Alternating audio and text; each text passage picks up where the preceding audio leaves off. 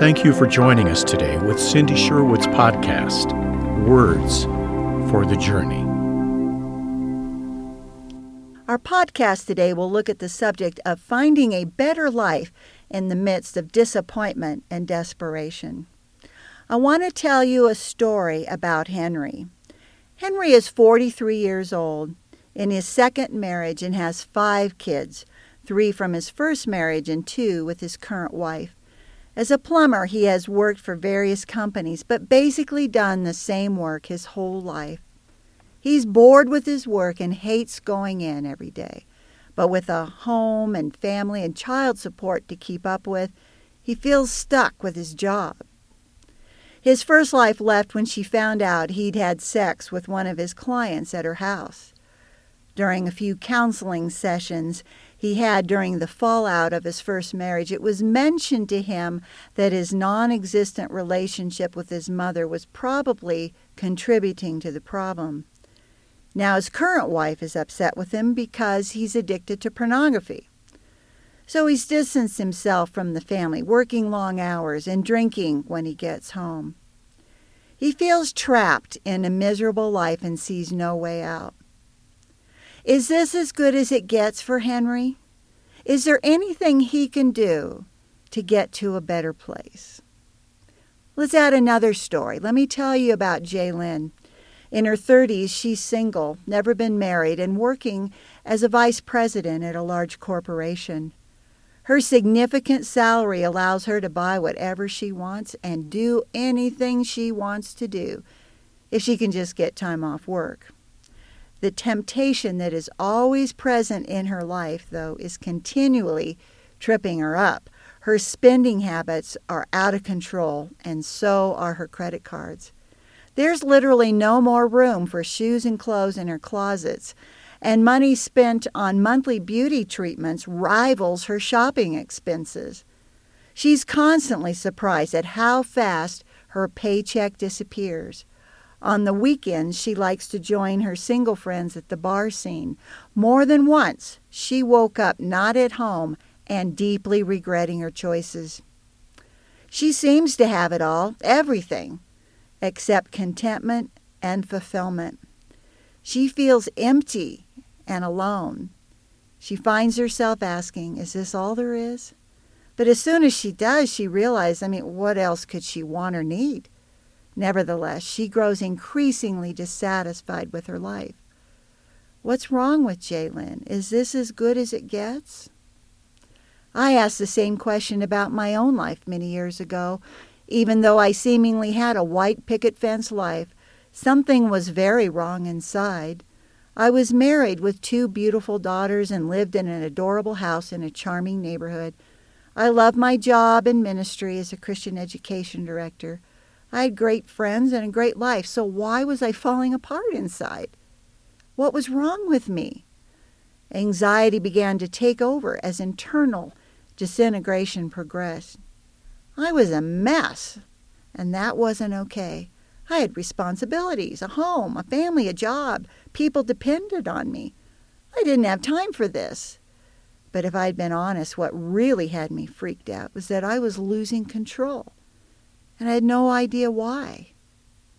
Have you asked yourself any of these questions? Why am I falling apart inside? What's wrong with my life? Is this all there is? Is this as good as it gets? These are not isolated stories, nor are they unusual questions. To the contrary, they're common stories and normal questions. It's just that so many of us hide these realities. We live in quiet desperation. At least until we hit a point where we can't do it anymore. Then we often do something really ridiculous and blow up our lives, making everything worse. Quiet desperation. Blow up my life. Aren't there any other choices on my menu? Yes, there are, although you may not easily recognize them. Before I go there, let's jump back 4,000 years and visit some other folks living lives of quiet desperation. The Israelites were in a similar position. They were slaves in Egypt. They'd been living in captivity for 400 years. It had been so long There was no one alive who had any reference to the days when they were free and living in their homeland, Canaan, the place God had given them, the land God promised. They hated their life in Egypt. It says in Exodus 1:11-14, "So they put slave masters over them and oppressed them with forced labor. And they built Pithom and Ramses as store cities for Pharaoh. But the more they were oppressed, the more they multiplied and spread. So the Egyptians came to dread the Israelites and worked them ruthlessly. They made their lives bitter with harsh labor in brick and mortar and with all kinds of work in the fields. In all their harsh labor, the Egyptians worked them ruthlessly." No one would disagree. It was a miserable life. Pharaoh and the Egyptians oppressed them for their own advantage. They were treated terribly, robbed of their rights and freedom. The Israelites complained of their miserable existence. And what? God didn't listen? God didn't care? He didn't respond? No. God was brokenhearted for what his people had been forced to endure. So he sent a deliverer, someone to save them and help them escape their bondage. God appointed Moses as the man who would lead them out of Egypt. And how does the story read? And the people were thrilled. They believed God and readily followed Moses through the extreme difficulties of getting out of Egypt into the Promised Land. They were ready to go and trusted God would take care of them and provide for their needs. Not exactly. In fact, that's not what happened at all. You see, the people were ambivalent. They were of two minds. As much as they hated their life, they were terrified of leaving it. They didn't trust God at all, and they gave Moses a hard time at every turn. They fought against Moses when all he was trying to do was save them from their miserable existence. Numbers 11:5-6 tells us how the Israelites complained, saying, "We remember the fish we ate in Egypt at no cost, also the cucumbers, melons, leeks, onions, and garlic. But now we've lost our appetite. We never see anything but this manna." Manna was a sweet wafer that appeared every morning at dawn to feed the people. God did have something better for them. There was never a question about that, only a question about whether they would trust God and allow him to help them get to a better place. Would they choose the onions of Egypt or the manna of the wilderness? And God had something better for Henry, Jaylyn, and me. And if you're miserable or desperate, God has something better for you.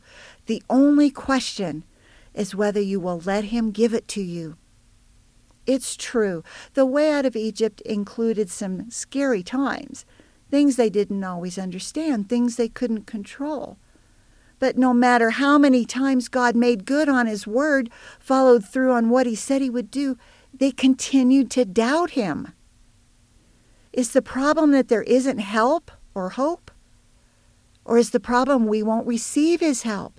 We won't trust God will do what he says. It's never an easy trip. This is always true of our journey out of pain and bondage. We have to give God control, and that terrifies us. The healing journey for Henry includes getting help for his alcohol and pornography addictions, something that will only become possible after he deals with his childhood wounds from his mother and her lack of nurturing and lack of connection with him. He feels deep rejection and abandonment. His addictions are attempts to cover that pain.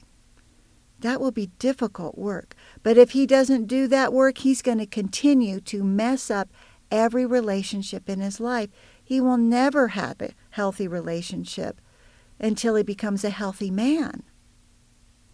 God has something better for Henry, but Henry has to choose if he will leave Egypt and follow God. He has to choose between the onions of Egypt or the man of the wilderness, the food God provides.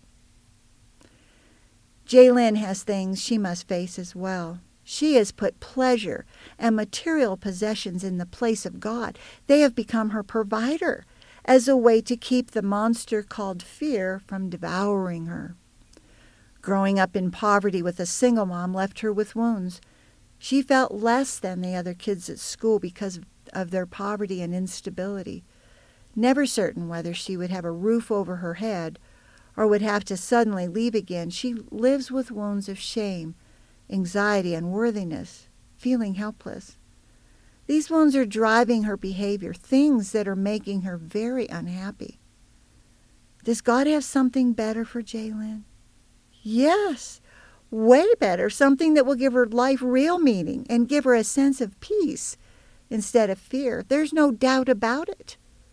Again, the only question is whether she will leave Egypt and follow God. Will she choose onions or manna? I, too, had to face bitter things. The internal volcano going off inside me was memories of my grandfather's and father's sexual abuse and ritual abuse. God had a fabulous life waiting for me if only I would agree to leave Egypt, allow Him to heal me and restore my life from all that abuse. I struggled with the decision for quite a while, desperately trying to hang on to control, but finally chose to trust God to lead me out of Egypt. For many of us, we learned long ago not to trust anyone because we ended up with disappointment when we did. So we grabbed the reins and refused to let go. However, that's the very thing that will keep us stuck, keep us miserable, keep us in Egypt. There's hope for Jaylyn and Henry. There's hope for all of us. There's no question whether God can or will make a way out of bondage. Only a question about whether we will go with God. He's got a plan and the power to execute the plan. He's just waiting for us to agree to the trip. Let's jump forward. Let's visit the end of the game, the place where God is ready to take us as soon as we're willing to go with Him. Where was God taking His people? To the promised land, to Canaan, present-day Israel. Why Canaan? It was the place He had prepared for them. It was their inheritance, His plan for their life. Where is God taking you? To the life He created you to live, to the place He prepared for you before the day you were born. He's taking you to the life He made you for. What was the plan for when the Israelites got to the promised land? Exodus 6:6-8 says, "Therefore say to the Israelites, I am the Lord, and I will bring you out from under the yoke of the Egyptians. I will free you from being slaves to them, and I will redeem you with an outstretched arm and with mighty acts of judgment. I will take you as my own people, and I will be your God.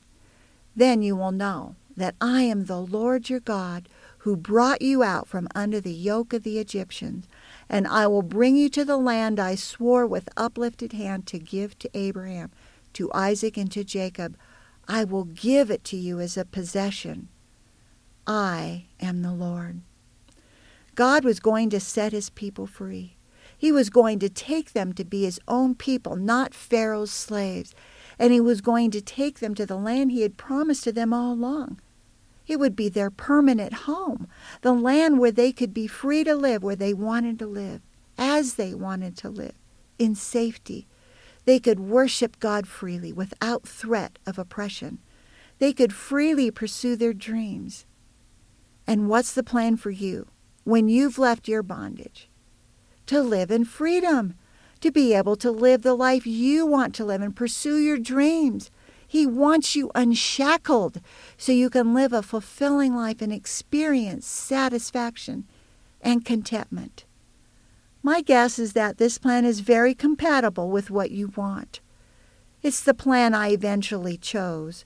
I agreed to the trip and followed God into the wilderness for 9 years. When I came out on the other side, I finally began the promised land adventure of my life. What a joy to be free from those horrible wounds. What a joy to be serving God, doing what I was created to do.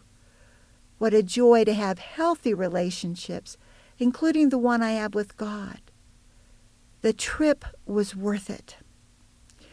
So if the end game is fabulous and the current situation is miserable, what's the problem? Why aren't we all bolting for the door, running out of Egypt, heading for the Promised Land? Well, that leads us to the problematic middle.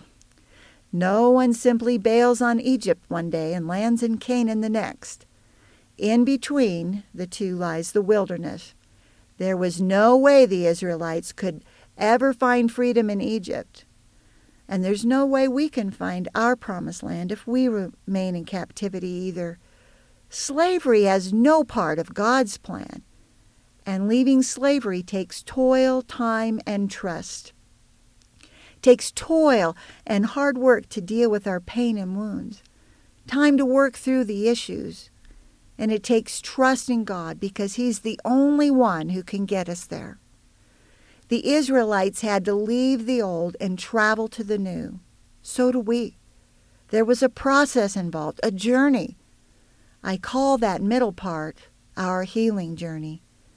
While it's a challenging time, it also includes many good and wonderful things that happen along the way. But at the onset, it looks scary.